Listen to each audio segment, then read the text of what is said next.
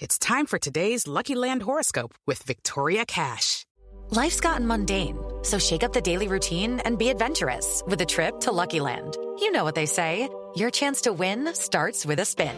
So go to LuckyLandSlots.com to play over 100 social casino-style games for free for your chance to redeem some serious prizes. Get lucky today at LuckyLandSlots.com. Available to players in the U.S., excluding Washington and Michigan. No purchase necessary. VGW Group. Void where prohibited by law. 18+. Terms and conditions apply. With the Lucky Land Slots, you can get lucky just about anywhere. This is your captain speaking. We've got clear runway and the weather's fine, but we're just going to circle up here a while and get lucky. No, nothing like that. It's just these cash prizes add up quick. So I suggest you sit back, keep your tray table upright, and start getting lucky. Play for free at LuckyLandSlots.com. Are you feeling lucky? No purchase necessary. Void where prohibited by law. 18+ terms and conditions apply. See website for details. Hey guys, it is Ryan. I'm not sure if you know this about me, but I'm a bit of a fun fanatic when I can. I like to work, but I like fun too. It's a thing. And now the truth is out there. I can tell you about my favorite place to have fun. Chumba Casino. They have hundreds of social casino style games to choose from with new games released each week. You can play for free anytime, anywhere. And each day brings a new chance to collect daily bonuses. So join me in the fun. Sign up now at ChumbaCasino.com. No purchase necessary. VGW Group. Void where prohibited by law. See terms and conditions. 18+. Hello and welcome to a new episode of Talking Snooker with Phil Haig and Nick Metcalf. Once again, talking about the game we all love.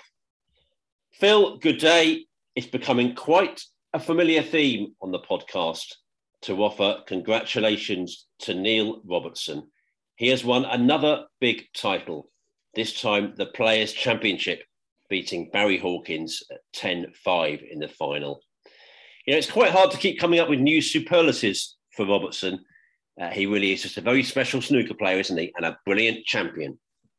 Yeah, absolutely. Yeah, another big one for him. And I think we mentioned a bit ago that Zhao Xintong was probably player of the season so far, but I think Neil may have edged back ahead of him with that big win at the Players' Championship. And he did it with a minimum of fuss, really. You know, it's not, you don't get easy games in tournaments like that, but he breezed through it as much as you can breeze through these kind of things. So yeah, very impressive from him. And, you know, Sheffield's coming round and it's going to get to that point where we're saying everyone's fancying Neil to do well there again. So we'll come to that shortly, I think. Yeah, I think I put a poll up actually, and it was about 60% saying, yes, he will win another world title, which I think is just about right.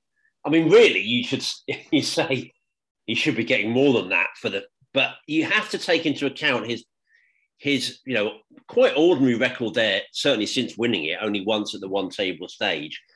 Because if it was done on form early, he was, now you have to say, the man to beat, wouldn't you? You go as far as that. Plenty of snooker still to be played.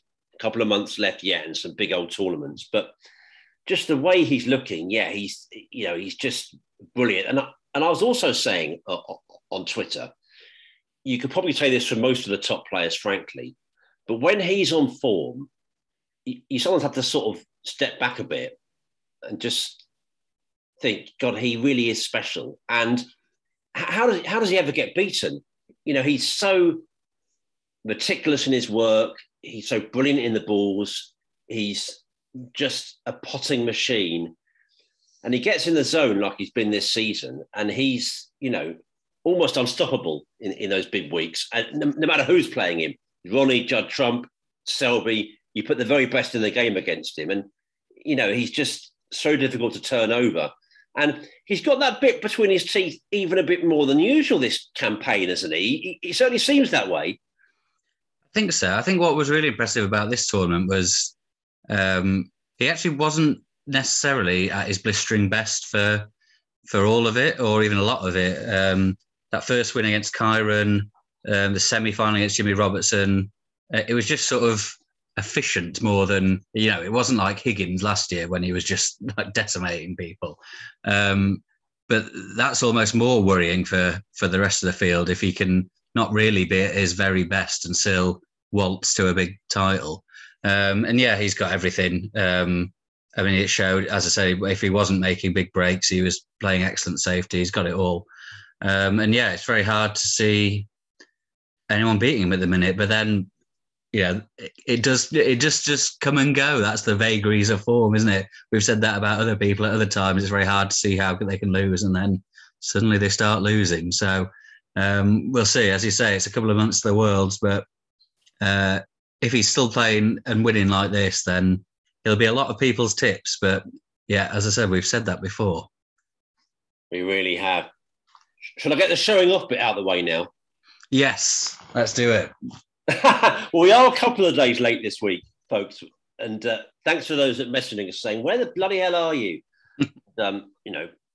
People putting it a bit more politely than that, maybe. But that's the sentiment behind it, Phil. Let's be clear here. It's actually a Wednesday here in the UK. And it's definitely my doing because I have been in Los Angeles at the Super Bowl. And what a trip it was. I've just been bending your ear about it, haven't I, Phil, a little bit before we went on air.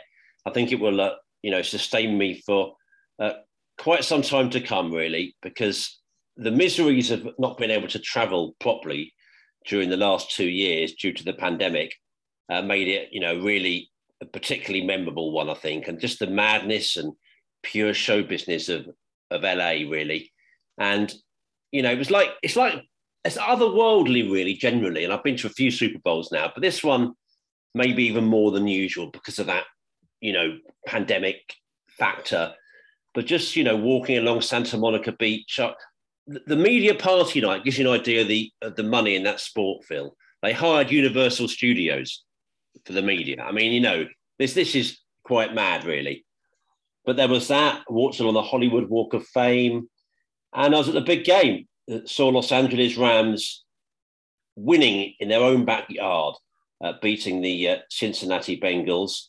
And not to mention all the others there, Phil, Snoop Dogg, Eminem, Mary J. Blige, all the others.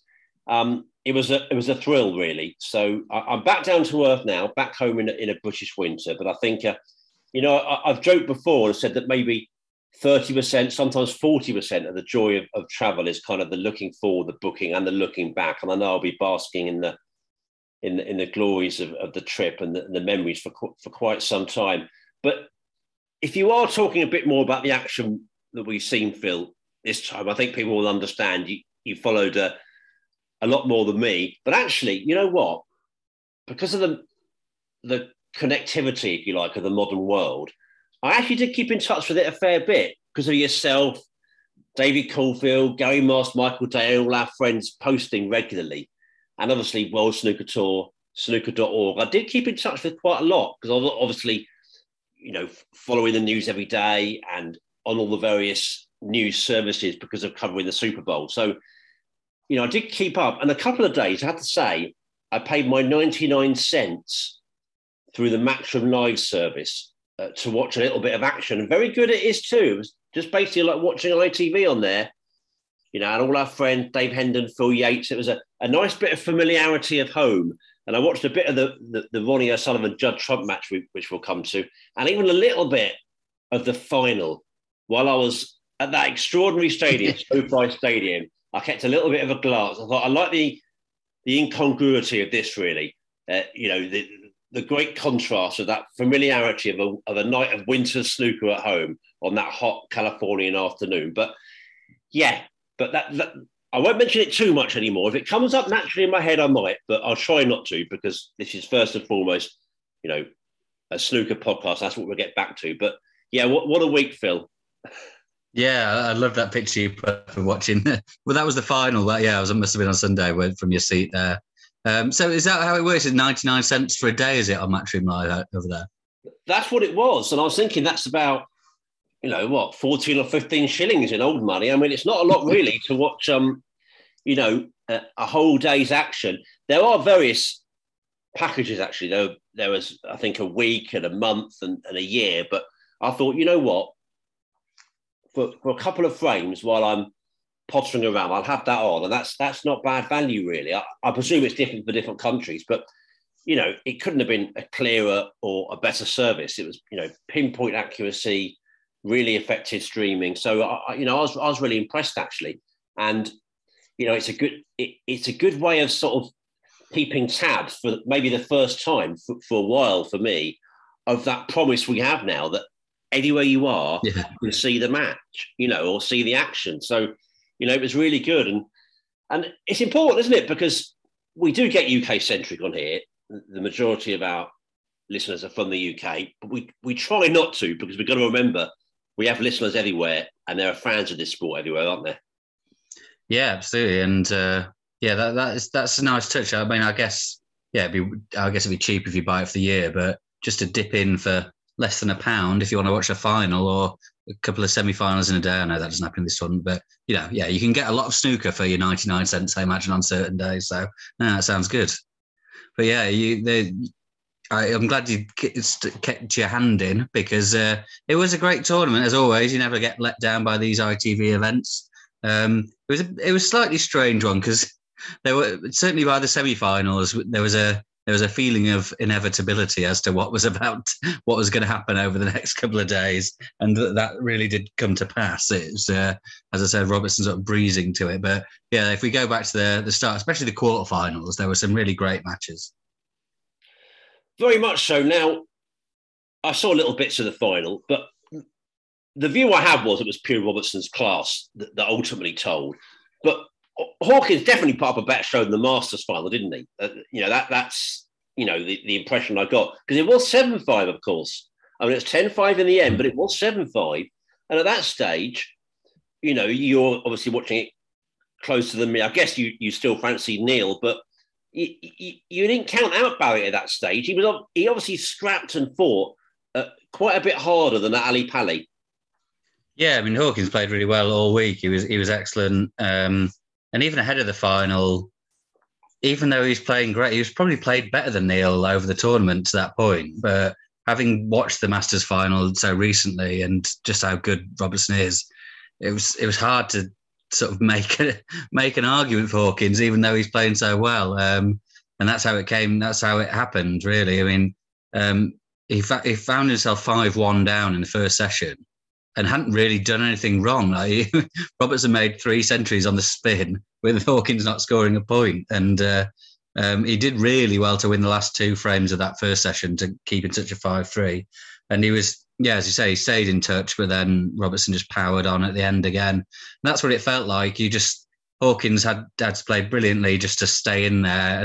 But you're only ever sort of quite close to another moment where Robertson puts his foot down and can just speed off into the distance again, with reel off 3 on the spin, with Barry not doing much wrong. So yeah, I mean, that's the difference. Hawkins is a superb player, playing very well, but Robertson's just another step up, which is mad, really. I mean, being in the top 10 in the world, you would like to think Hawkins is an elite player, and he is in a way, but there's just another level above that, of the top sort of 4 or 5. Who are just, they're out on their own, really. And Robertson's certainly in that. Yeah, no, you summed it up very well, really. There are those levels within levels in a way. And, with Barry Hawkins, we said all along, many times over, how he's the most underrated player in the game. But there's just that little sort of nagging doubt when he comes into a final, certainly against the top boys. You sort of think, can he go that extra step? Clearly, sometimes he can. He's won ranking events. But when he's playing one of those very top players in the final, you do sort of think, the favourite has to be a little bit off their game, really, and Barry has to play out their skin. And even then, when Barry did play out of his skin, famously against Ronnie in the world final in 2013, he still loses by 6 frames. So that just shows, what he has to do, really, when those, really, really top players are firing, on the biggest stages of all. Something I didn't see, but I have heard a lot about, is the abuse that Robertson faced, Phil. I mean, clearly someone shouted from the crowd, got rather unsavoury. Neil complained about it a lot afterwards. Is it a slight worry, this? Or is it just a, one-off? Let's not talk it up too much. Yeah, I think it was hard to quite tell. I think it was just one person, because Neil mentioned one person. Even in the speech afterwards, he said, sorry if I upset that one gentleman who has now left. So yeah, I don't think we should go too overboard if it was literally just one idiot.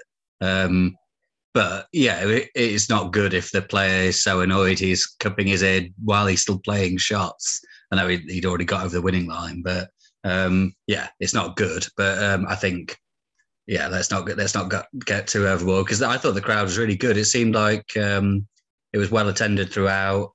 It was the right level of boisterousness for the majority. I thought it was noisy at times, but not too bad.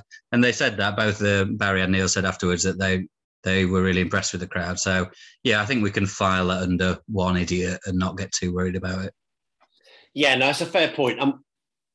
The way I'm thinking in my head, it's something to keep tabs on, because I actually have seen, and from some really good snooker people, actually, some regular attenders, there's just a little bit of the slightly over the top aggressive behaviour, maybe creeping in a bit more. And this might be the wrong thing to say, but what's in my head is looking at another sport, football.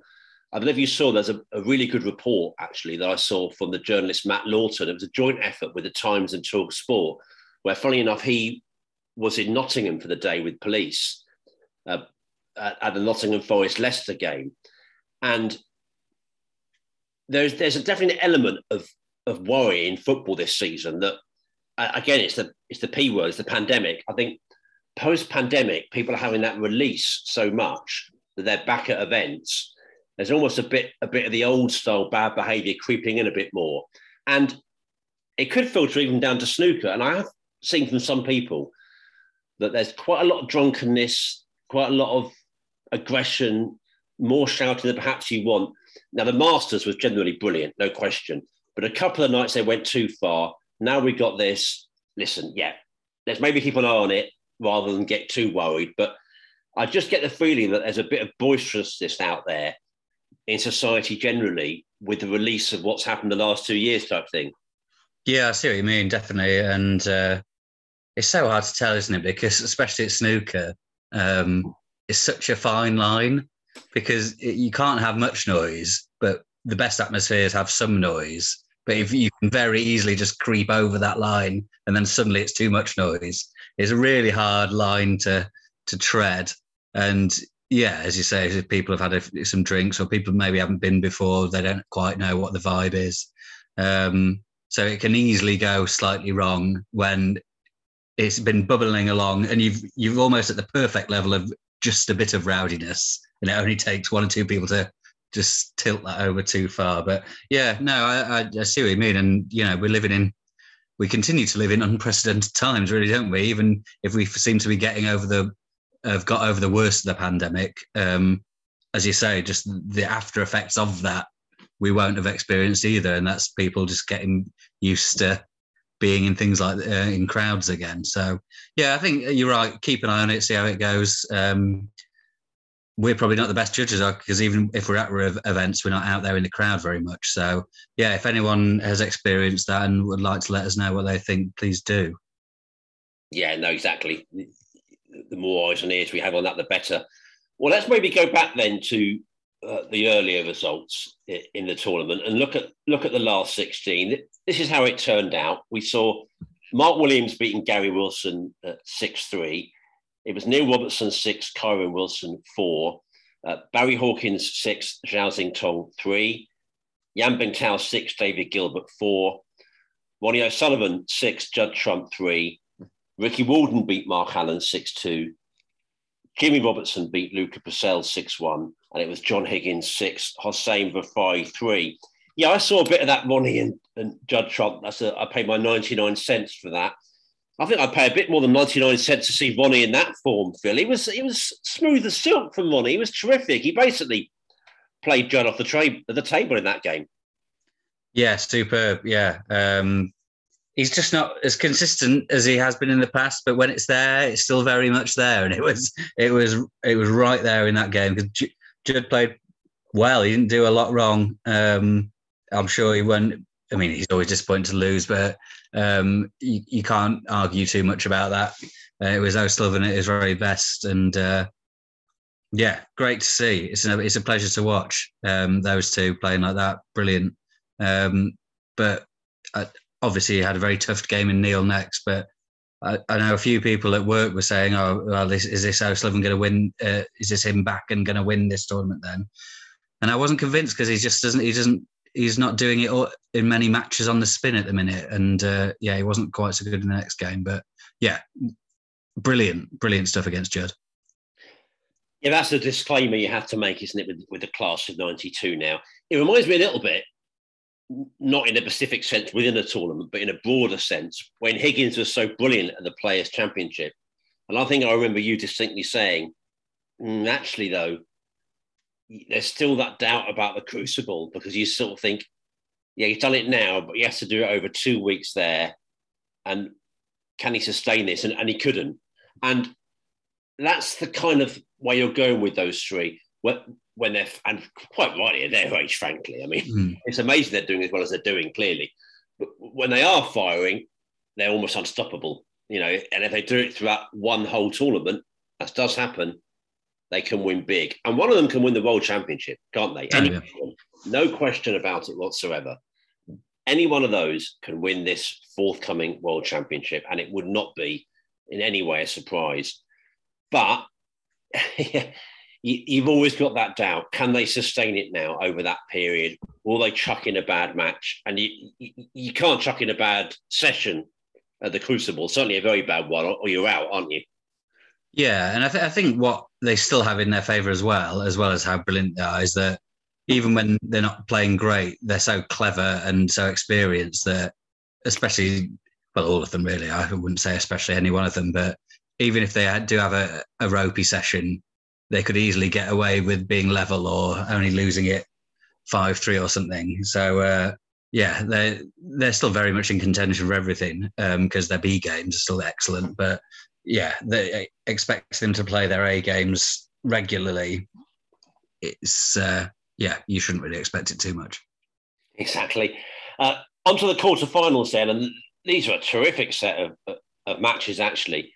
Ricky Walden 6, Mark Williams 5. Walden 5-2 down in that one. Barry Hawkins 6, Yan Bingtao 5. Another smashing match. Then the Ronnie business where he wasn't quite at his level. Neil's obviously so brilliant. Neil Robertson beating him 6-3. And it was Jimmy Robertson 6, John Higgins 4. Well, Jimmy Robertson, what a smashing run he was putting together. But that Walden one, I mean, he's really back, isn't he? 5-2 down against a player like Williams coming back. That's impressive. Yeah, it was very, very good.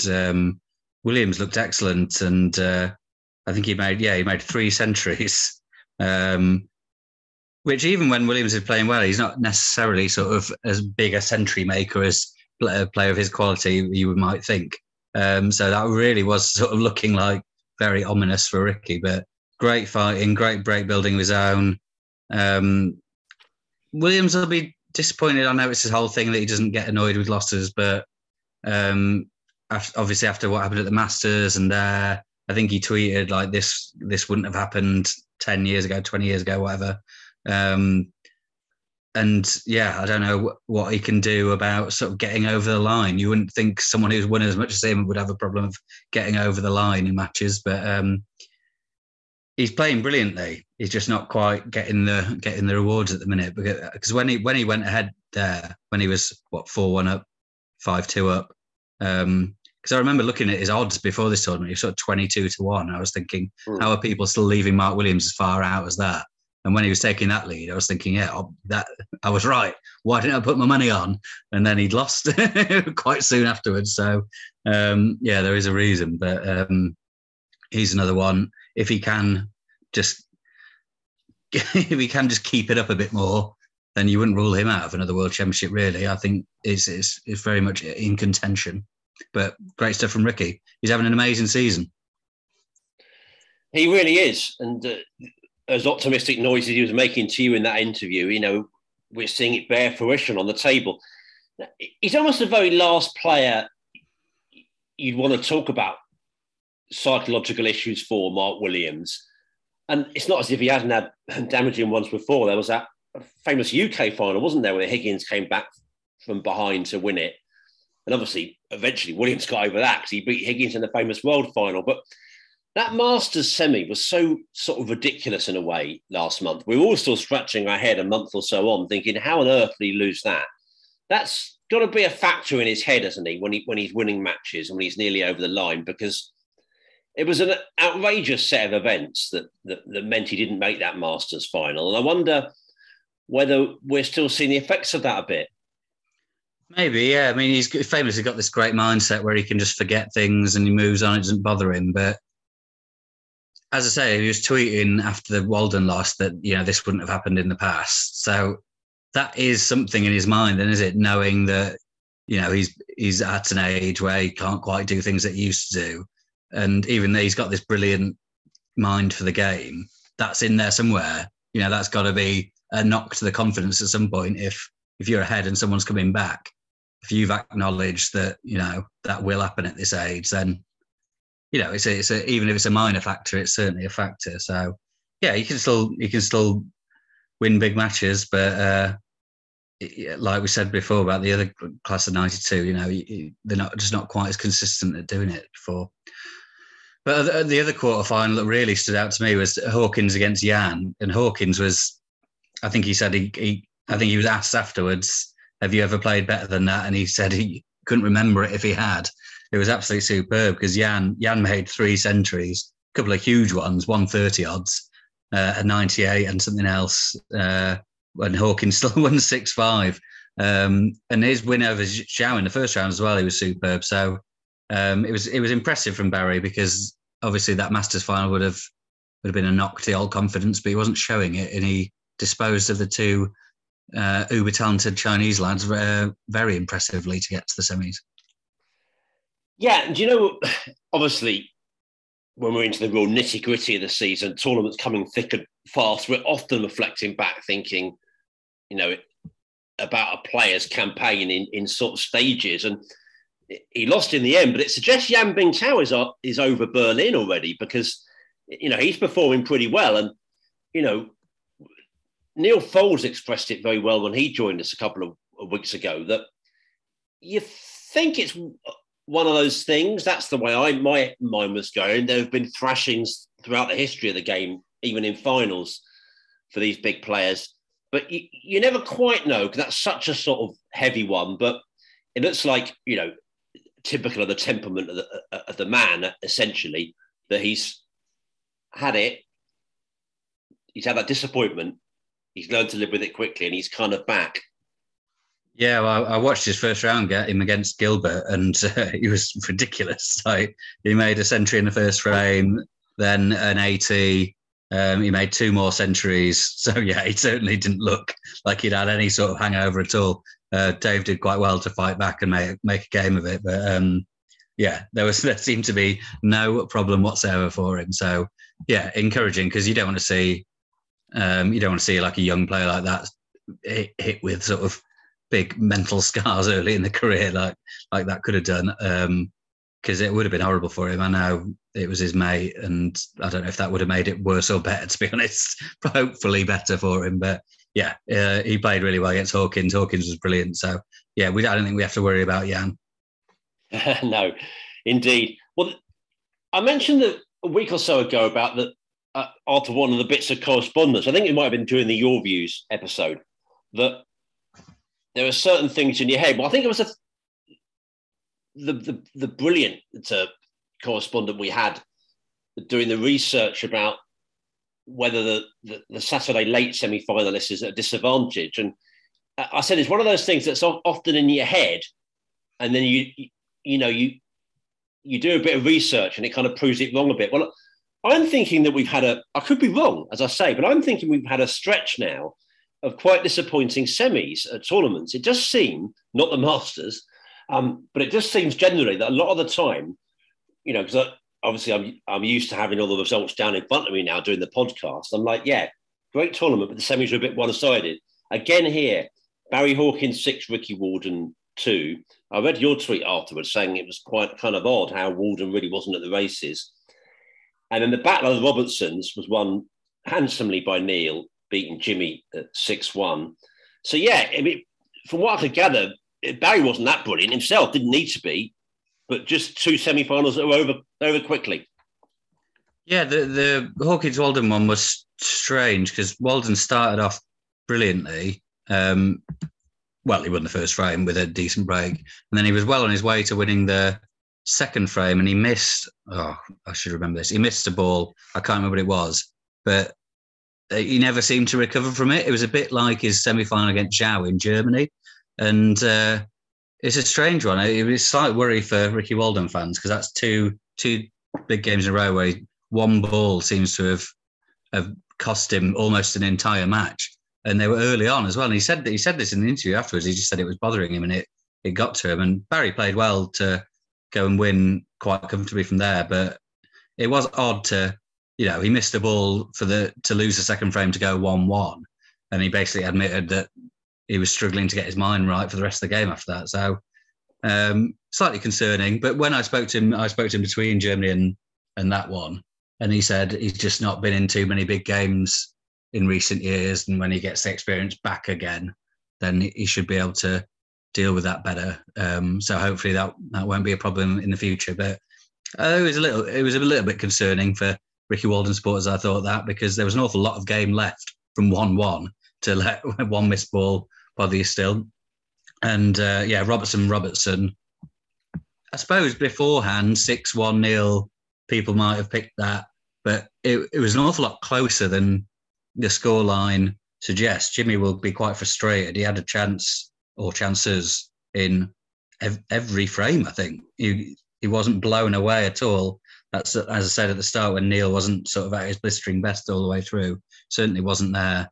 And I think Jimmy will be, semi-final at the Players' Championship's great. He'll be delighted with that when he looks back. But that was almost one that got away because if he'd been playing anywhere near his best, he could well have won that despite losing 6-1.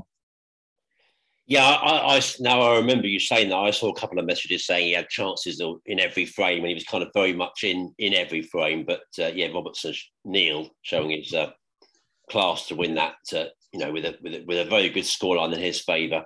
And then the final, of course, Neil Robertson 10, Barry Hawkins 5. So another title for Robertson, a third big one this season, and a second ranking success for him.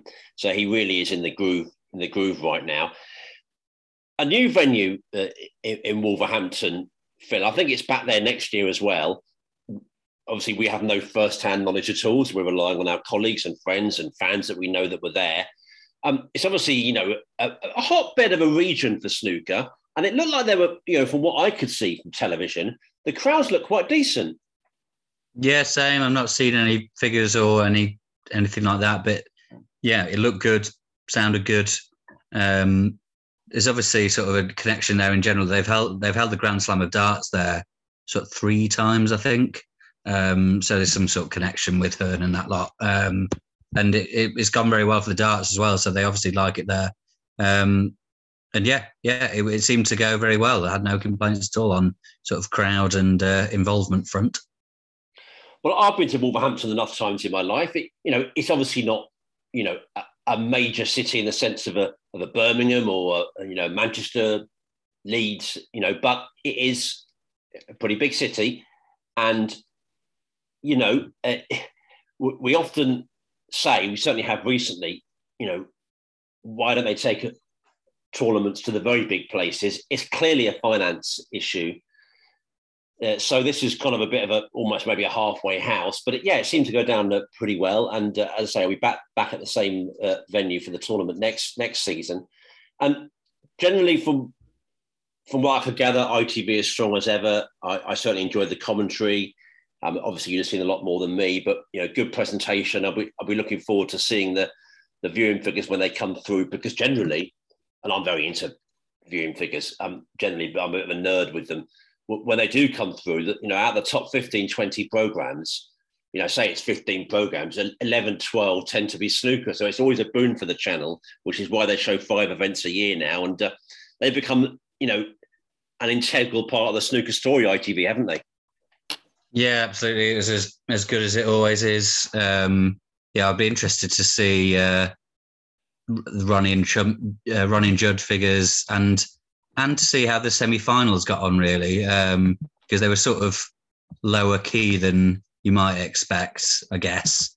But isn't it always Barry Hawkins that is always in the record-breaking figures for finals? So maybe they will have smashed it out of the park again with Barry being there. I think Dave Heyman told us that, didn't he, when he was on here? He said, Hawkins, the common factor.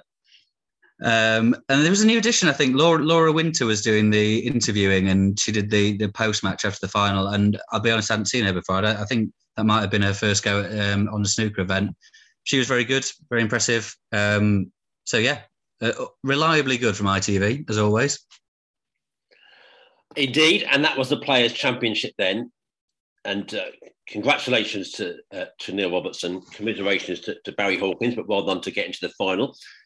Let's move on, shall we, to the Women's World Championship that was played in Sheffield, and say, while we're offering congratulations, I'll offer them out to Thailand's Nutcharat Wonguratai, who won her first world title, beating Belgium's Wendy Jans 6-5 in the final. Now, should we go with Mink, Phil? With that, you can decide. I always do, so I'm going to stick with that. Well, yeah. Well, it's just easier, isn't it? But before I left, I said I'd finish with the showing off, but it was a hot Californian afternoon by the swimming pool. I said, you know what? I'm going to watch a bit of this decider. Put it on Facebook Live. Didn't even have to pay 99 cents for this one, Phil. Free of charge, gratis. And what a decider it was. My goodness me, it was dramatic. Jans needed a snooker. I have to say, in that period when she needed a snooker, she laid some monsters. She really, really put her opponent in a lot of trouble. It wasn't a surprise when Mink eventually missed. Jans was in there. The 4 balls left, at least 3 of them, I think, weren't in their normal positions. But you'd have thought, the black was certainly at the other end of the table anyway, that she should have cleared up. But I think she left herself a bit too straight in the pink. I messaged you about this. I'll have to see it again. Because I was thinking, why did she leave herself so far from the black? But I think she was, quite straight on the pink. One of those where you look at it, with a screenshot, I think I saw on yours, you think she should get it. But actually, I was with a friend of mine as we were waiting to go to the airport. And I said, this black isn't easy watching it live. It's a tough one for the match. She missed it. She left it on for Mink in the middle. Mink potted it and won 6-5. But it was a really good finish, wasn't it, Phil? I know you followed it as well. I mean, that was proper drama.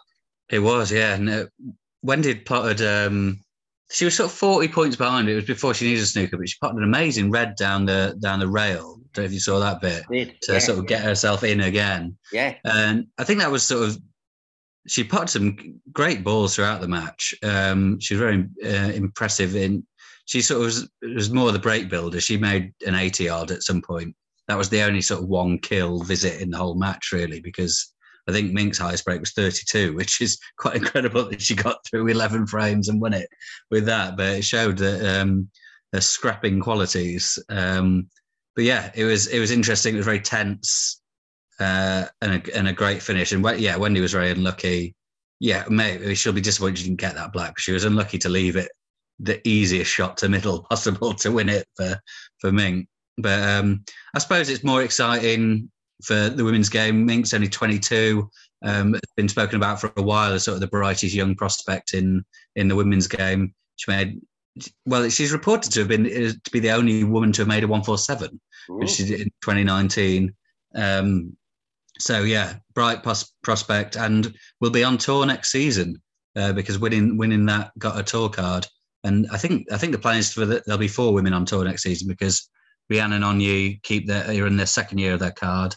And then because Mink's won this, then there'll just be 1 more off the women's ranking. So, yeah. So we'll see how she gets on next year. But I imagine she'll have to get her break building boots on a bit more than scoring 32 over 11 frames. But she's obviously got the potential. So it'll be interesting to see how she gets on. Yeah, exactly that. And as you hinted at there, this didn't come from nothing. I mean, unfortunately, the pandemic has, created a bit of a break in the story of the women's game, actually. But she was winning pretty big beforehand, and she's obviously won very big now. So we will definitely be interested to see her progress on the main tour. We'll have a look a little bit back at at the quarterfinal stage. Wendy Yan's beating Rhiannon Evans 4-1. Evans, the 12-time champion, knocked out. Phil, that obviously a big story there. Rebecca Kenner beating Emma Parker 4-2. It was Jamie Hunter 4, Anna Vandenboos 0. And Mink, I've written the full name down, but we're going with Mink, beating Onyi 4-3. That was a match decided on the final black as well. And then on to the semi-final stage, Wendy Yans 5, Jamie Hunter 2, and then Mink seeing off Rebecca Kenner 5-1. Before that very exciting final we talked about. Now, you've spoken to Rhiannon Evans since, haven't you? And smashing piece from you. And Rhiannon offering her congratulations to the winner, saying what a good prospect she is, but saying how tough she will find it on the main tour. And Rhiannon saying how, she found it a struggle so far. Both her and Onyi looking for a first win. I did hear Dave Hendon actually on Snooker Scene pointing out just some pretty tough old draws this season. I mean, she's getting the best players in the game time and time again in events. And, anyone would struggle against those. But nevertheless, clearly hard. But what's coming through is you need time, and it's a bit of a second-year thing, isn't it? And that's the beauty of the 2 years. You hope that they'll learn so many lessons from this year and take them into their sort of second season. But, it's not, we would have loved to see Rhiannon win again. She's brilliant. I noticed she was talking about trying to match the Phil Taylor total of world darts wins. She may still get there. But it's nice to shake it up a bit as well, isn't it? Have a new winner. It's got to be a good thing. Yeah, definitely. From a different part of the world and everything. So that's all good. It was interesting to speak to Rhiannon. We know this, having spoken to other players sort of down the rankings and just being aware of results. But it really is such a grind, sort of, when you're not winning, well, in her case, any matches or many matches for some players, like turning up, playing in front of no one in qualifiers, losing against really good players because you're going to get tough draws at that end of the rankings. It's demoralising. I think she described it as underwhelming a bit because she had that sort of a crazy start to the season at the British Open, didn't she? In that sort of mad atmosphere when she played Mark Allen. And then since then, it's been really just sort of cubicles in the dark, playing qualifying matches and losing them all. It's hard to sort of, you got to think of it in the first year as sort of just gaining experience, try and enjoy it, and then push on in the second year. But it can grind you down a bit. And it did. We're speaking to her. It did sound like that a bit. I asked, have you enjoyed it? And it was like, yeah. It was rather than a firm yes by any means. But it's tough. It's a tough game for everyone, especially when you're in the bottom half of the rankings. So, but hopefully her and Onyi can push on in their second year, and hopefully they'll have some great advice for Mink, because I think Rhiannon said some things had taken her by surprise a bit. So hopefully they'll help out Mink, and whoever joins from the rankings this year, maybe will be Rebecca Kenner, but we'll see. It'll be interesting to have all four of them on next year. It really will. That wasn't something I was intending to say, but obviously things come into your head. Women's sport generally is enjoying a boom time, certainly in terms of what we see in newspapers, what we see on websites, what we see on television. There are proper big-time highlights, aren't there? The Women's Super League, for example, on the BBC on a Sunday night after Match of the Day 2, obviously Match of the Day Men's Premier League, then women's highlights. You now see Six Nations women's matches live on free-to-air on the BBC. And that's happening across sport. The Solheim Cup golf, I'm happy to say, is now getting a bigger profile every time. Not on the Ryder Cup levels, but not that far behind. That's becoming a really big deal. It strikes me that if there's any time women's snooker to get bigger, this is it. Strike when the iron's hot type thing. And, many fans I know enjoy watching it on Facebook Live. But I wonder whether the next time it comes around, whether we can have maybe the possibility of a more substantial broadcast kind of deal.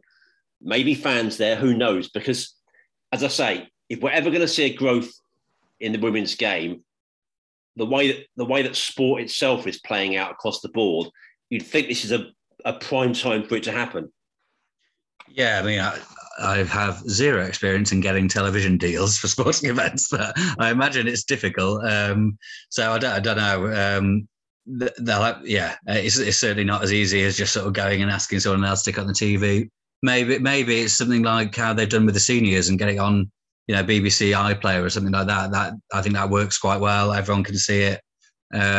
So maybe down that route or something. I did actually ask Brianne why it was only the final that was streamed, and to be fair, I haven't double checked this, but she thought it was because her and on-year professionals, they weren't allowed to stream it because that would break their World Snooker contracts. But you're not allowed to stream people who are main tour professionals, which would, if that is the case, then that would be quite disappointing because you would think World Snooker would not sort of kick up a fuss about that being streamed. But as I say, I've not double checked that with anyone, so I'm not sure. But yeah, certainly it'd be nice. It would have more exposure, even live. I think this is put together sort of fairly late this season, and next season hopefully we'll get back to some normality and it'll be played somewhere where some fans can go in and watch. Because Ding's Academy is a superb facility, but it's really a sort of training facility more than where you would expect a big tournament to be held. And Rianne made that point as well. She said it didn't really feel like a world championship.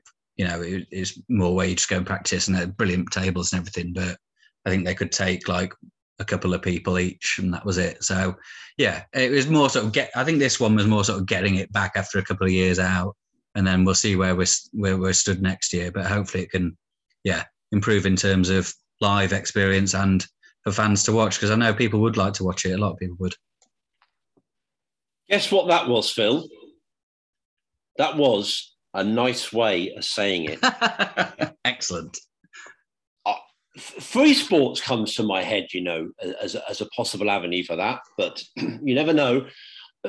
This might sound obvious, but I fit in this category. I know you do. I know thousands of people listening to us, hundreds anyway, would agree with this. I think we can say thousands. We do have thousands, plural, of listeners. You watch snooker, whatever it is, actually, because I know we've had some people in.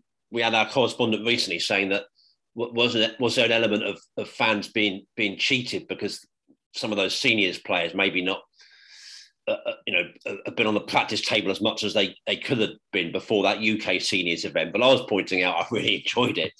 I don't know if it's partly because it was the first few days of the year. I found it nice company. I enjoyed this women's decide. Okay, it was a decider. It was high stakes, but I think I'd have watched it most of the week. Most of the event, most of the days that it was on. So what I'm saying is, it's not going to be massive straight away, but there'll be an audience. It might be a niche audience, but snooker fans will watch snooker. They're not just going to watch because Ronnie's playing Judd Trump. They'll watch any match that's in tournament play generally, or certainly the hardcore will. So that strikes me as a good base point. But you probably get it across most sports. But I think, to be a bit biased to this sport that we talk about, maybe more with us than anything. Other sports, I tend to think there might be an element of, what's the standard like, or is this the elite level? Where we're aware of standards and elite levels, but we kind of just like it as a bit of company, don't we? We like the game. Yeah, absolutely. And I think this season was sort of put together when it had to be, but hopefully next season, if they could find a spot for it in a rare spot on the calendar where there isn't main tour action, we're so used to it. When we got a couple of days without any main tour snooker, everyone's like, where is it? Where's it gone? So if they could find 4 days or something where there's a gap, over the summer maybe even, it might not be ideal, but if a part of the year where there isn't any main tour action, loads of snooker fans would watch it. I'm sure of that. So if that could be sorted, then that would be ideal. Yeah, I thought the Monday final was a good idea, wasn't it? That was a nice window, if you like, where you had that. But you're right, it's not easy to find a slot, isn't it? I mean, the World Seniors have got a brilliant slot now.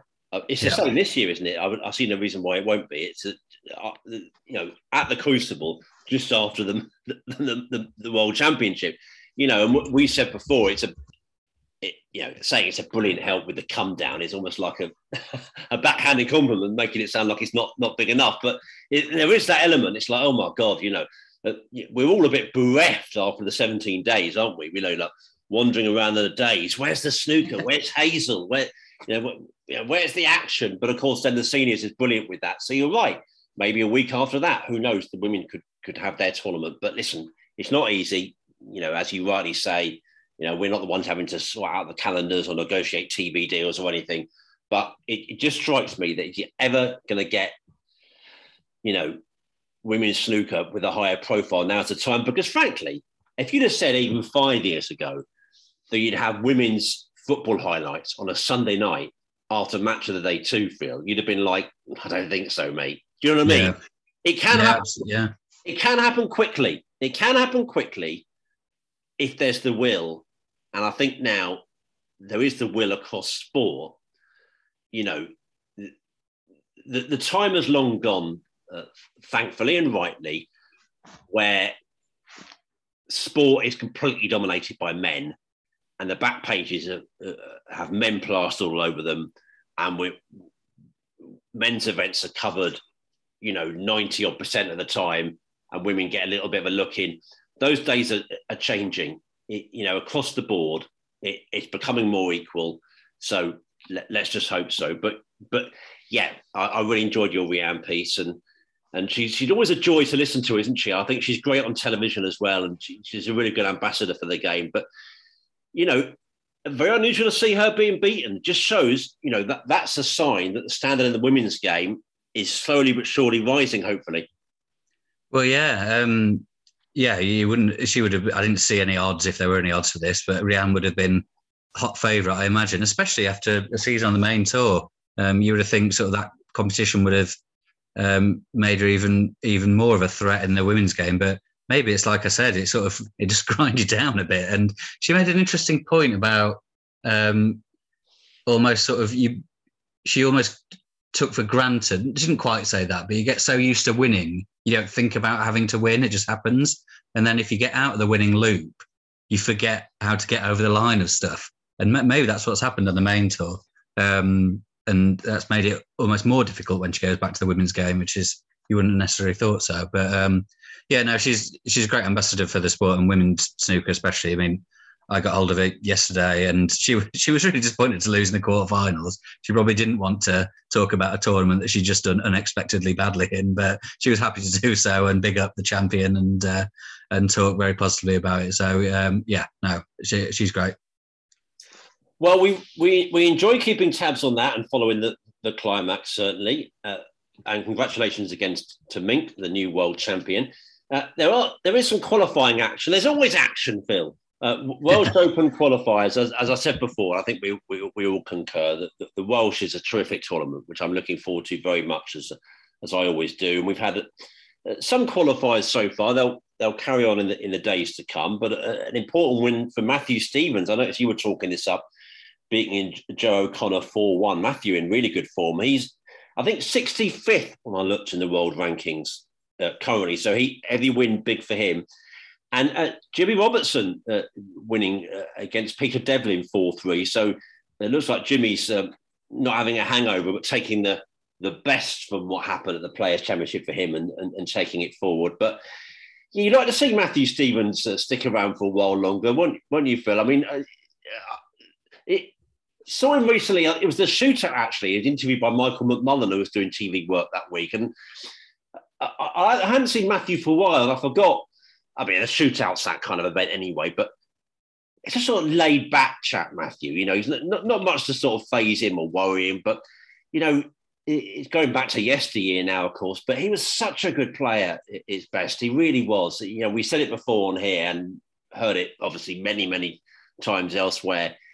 Probably should have won the world title. Came close a couple of times, won the Masters, won the UK. He's a big part of snooker's story, and perhaps that's undersold a little bit. Yeah, I guess because he never got his hands on the trophies as regularly as he might have done. Yeah, I was a big Stevens fan when I was sort of growing up. He's been around for ages, that long, really. And he's a great player. I think he said this. He was on the World Snooker Tour podcast recently. I don't know if you listened to it, but he sort of said he should have won multiple world titles, really. He was good enough. He's never... He takes it seriously, obviously. You don't get to the way he has been in the game without, but he could have taken it more seriously, I think. He certainly enjoys other parts of life, and he didn't seem to regret that. I know Michael was asking him about that, and he was just saying, what's life about? Should I have turned down enjoying myself when I did to focus more on snooker when I wanted to be enjoying myself doing other stuff? So, that's how he looks at it. He certainly could have won a lot more, but it's easy to say, isn't it? But still an excellent player, and it's always nice to see the Welsh guys get through into the Welsh Open, especially when it's back with crowds again. And he played very well in that game against Joe O'Connor. Yeah, that game you mentioned, Jimmy Robertson against Peter Devlin. Devlin was quite frustrated. I saw him tweet actually. He had a lot of chances to win every frame. So I think Jimmy actually wasn't at his best there. But it just about scraped through. And Peter he's sort of running out of chances to keep his tour card as well. I think it'll be hinging on the World Championship qualifiers, as it will for many players, but he may well be going back to Q school again. Now, that's a good line. Enjoys other parts of life. That's a good way of saying it. Which one of us could say, which one of us could look at the mirror and say we haven't enjoyed other parts of life? I like that. Yes, so they will continue. European Masters coming up, Phil. More snooker. Should have been in Germany. It's a shame, especially after the tour did go to Berlin.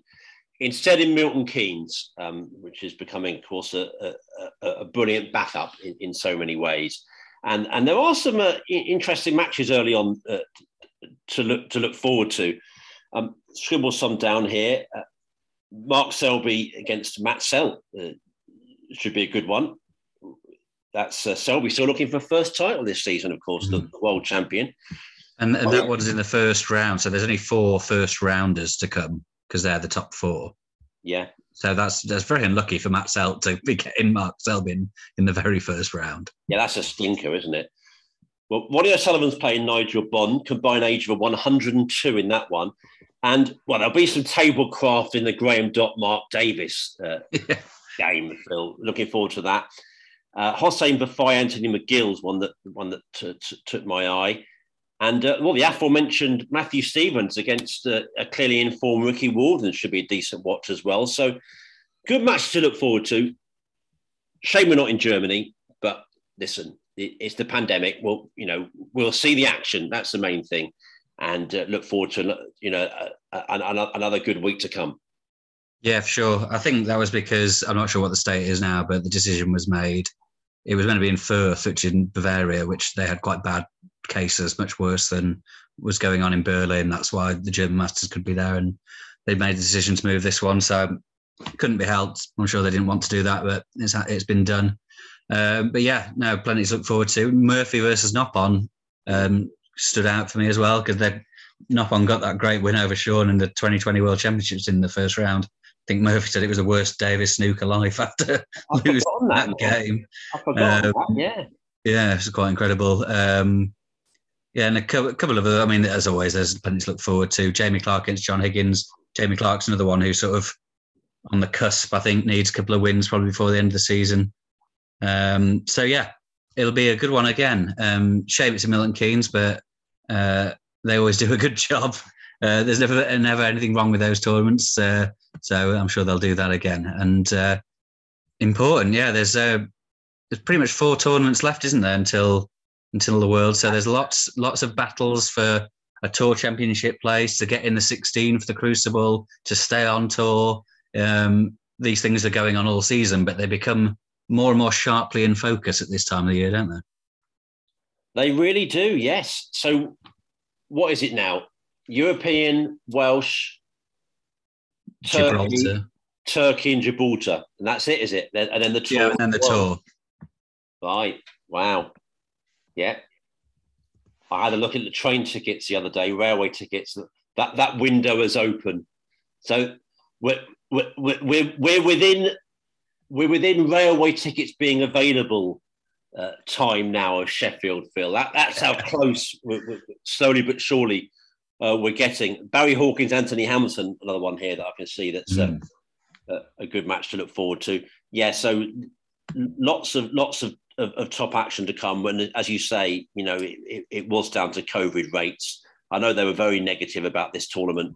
I think when I was at the UK in York, it hadn't officially been confirmed yet. But I think actually when I was in York, the talk was that both of them might be in trouble. But then it kind of changed. And then the German Masters was in Berlin. But yeah, there was a lot of negativity about Firth actually from quite a long time back. So, yeah. But the action will go ahead and we'll look forward to that. And there'll be coverage on Eurosport, of course. And then hot on the heels of that, the Welsh Open, which we will look forward to next week when Rachel Casey joins us. We cannot wait, can we, Phil, to talk to Rachel about her career, about becoming one of Snooker's top presenters. And that's the next voice you'll hear on this podcast. And we'll have a chance to look forward to the Welsh together, because I know you were there last year. Not sure if you're planning to go this year. Don't think I am myself. But it's a cracking event. And we should say 30 years old. I'm sure we'll say more about that next time. That's a good old slice of life, that, getting towards a couple of generations there. Lots of memories. And I think it's partly that reason that makes it the top home nations event, frankly. But there's a lot of fondness out there in the snooker community for the Welsh, I think. Yeah, definitely. It's obviously lumped together with the other three home nations now, but I think it's, in my mind anyway, I'm sure a lot of people, it's a slight cut above, even though it's the same prize money, it's all part of the same series, but there's something a bit different about the Welsh. Even its placement on the calendar, it's got its own slot. The other three are fairly close together before Christmas. And yeah, the Welsh is slightly more prestigious, just through its history. I mean, that's not the other tournament's fault. There's nothing wrong with the other three, but the Welsh, as you say, has been going on for a long time. And yeah, it seems mad that was a year ago in Celtic Manor when Jordan Brown was winning it, in sort of the height of the pandemic. No fans there, hardly any people there at all, really. It was all very odd. But yeah, that's going to be one to look forward to. And yeah, looking forward to Rachel Casey, and that's going to come round very quickly because we're a bit late this week. So it's going to be quick fire. Yes, next Monday we'll have Rachel on here. We'll really look forward to that. Yeah, you're right, actually. And I mean, there's lots of staging posts of life that remind us about the pandemic. And my mind's often going back to those first few weeks of the pandemic. And I mean, it just seems so funny now, a bit UK centric here, but I was, Joe Wicks doing the online PE and the Thursday night gathering, for the applause outside our houses for the NHS. And, I don't like to get too political on here, but the days when people probably hung on every word of the government, they tune in for the weekly updates, perhaps not, perhaps that faith in what, in those messages dwindled for different reasons as time went on. But with snooker, we can specifically remember, and yes, God, a world away a year ago. I mean, you were there in that press room. There was a few journalists there, wasn't there? I think a handful, or, if that, looking at your face now, a small handful, plus our friends from, the World Snooker Tour media team. And that was sort of it. No one there watching at all. We all just watched it on television. It's just, wow. It's otherworldly in a way. Yeah, it's crazy. It was pretty much me and one of the guys from Sportsbeat who do the sort of, they send them all out to the regional papers, local papers. So it was very quiet. But I think that was the first one that hadn't been at Milton Keynes for absolutely ages. So everyone was in sort of quite a good mood. That it was just a different venue. Yeah. And obviously, amazing story of Jordan Brown that week. It was great to be there. But yeah, God, I mean, the last 2 years are very hard to sort of some things feel like they were we weren't that long ago, and other things feel like it might have been a decade ago. It's really hard to pinpoint times and places, but we're glad that it's relatively back to normal now. Indeed. Well, I've got any other business here? I will give a shout out to my new snooker coach, the hitman, Michael Holt. God, I'd forgotten about that. I mean, look, sometimes there's the old thing about, who is it that pointed out that when a friend does well, a little piece of me dies. Now that's not relevant with you. My fondness for you is so strong that I'm pleased when you do well. With the odd exception, I can't be that pleased about this. This is misery. I said to Paul Barnsley, our regular fan and correspondent, that this might turn into a Jimmy thing where I never get my hands on the Tony Meo trophy but I have to say though, Phil, being serious for a moment, now that you showed a shot on there. I noticed you got thousands of views, well deserved. What an action! You weren't showing that off much in Tooting, to be fair.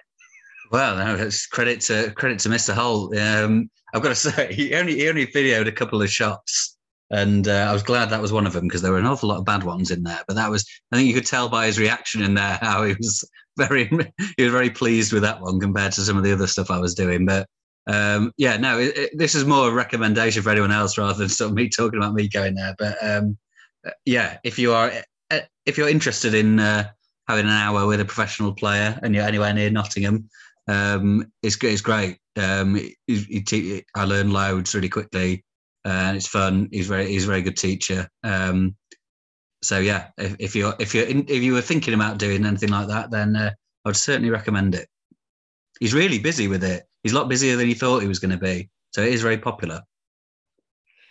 Well, I'm surprised you didn't think he'd be busy, actually, because, I think if you got a chance of Michael Holt coaching you, there's a lot of guys and ladies out there that would take that, I would have thought. But, it's obviously a great service. It's one of those where it's a bit discombobulating a little bit when you're far away from home and you're seeing sort of, missives from Blighty. And I looked at that and I thought, am I seeing, oh God, is this the Californian sunshine going to my head? Am I really seeing Phil posting a video here, being coached by Michael Holt? It's going to be one of those sort of mirages. I'll just sort of wake up and, brilliant. You didn't trail that, did you? That's the thing. You didn't tell me, you rascal. I'd spoken about it for a while, but I didn't know when it was going to happen. But then, he had a gap in his calendar, so I just popped up there. But he also did a great job on my... I've had a cue, probably quite awful cue that I've had since I was a kid, but it'd been in the shed for a few years when I hadn't played, and the tip and the ferrule had gone a bit weird, but he did a nice job on that. And it's all looking nice and shiny again. Looks a bit more like a snooker cue now. So another recommendation: if you got a horrible old cue, he might do something well for that as well. So it's worth going to see him. Brilliant. No, great. We'll have to sort out a date for our next meeting, won't we? Could be in the spring this year. We could wait for the autumn, and have it a regular event that time of year. But we'll definitely get the 2022 talking snooker, match underway at some stage, and I'll be looking for revenge.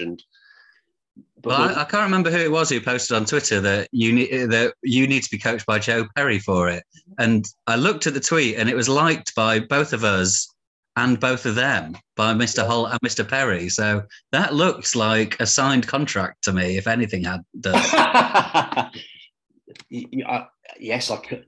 I'm about to say that could be a prospect. I'd be very shy. I'd be very, very shy because I'd be like, oh, Joe, I'm bad, really. But listen. Yeah, I felt like that. It was a bit embarrassing. But he was great with it. Obviously, they're used to teaching all levels, so me missing some very easy balls was fine. Well, let's not rule that out. That's what I'm saying. Let's not rule that out. Phil, you've been great company. Thanks for helping with the post LA come down for me, and we look forward to being joined by Rachel Casey next week. We can't wait. Yeah, no, for sure. No, we're well done for soldiering through. I know jet lag's a bit of a nightmare. And you wouldn't have known by listening to this, I don't think anyway, but I'm sure listeners will tell us if they did notice. I'm sure they didn't. But yeah, no, thanks for listening, everyone. And we'll be back on Monday night with a special guest. Was it a nice way of saying it overall from me? 100%, always is.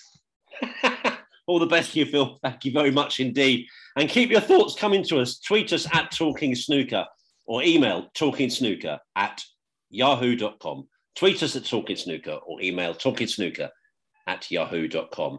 See you next week when we're with Rachel Casey. But for now, from Phil and myself, cheerio. Sports Social Podcast Network.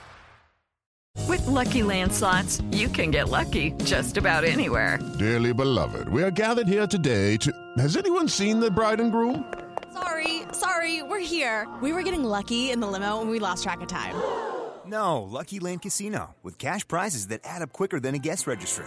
In that case, I pronounce you lucky. Play for free at LuckyLandSlots.com. Daily bonuses are waiting. No purchase necessary. Void where prohibited by law. 18+. Terms and conditions apply. See website for details.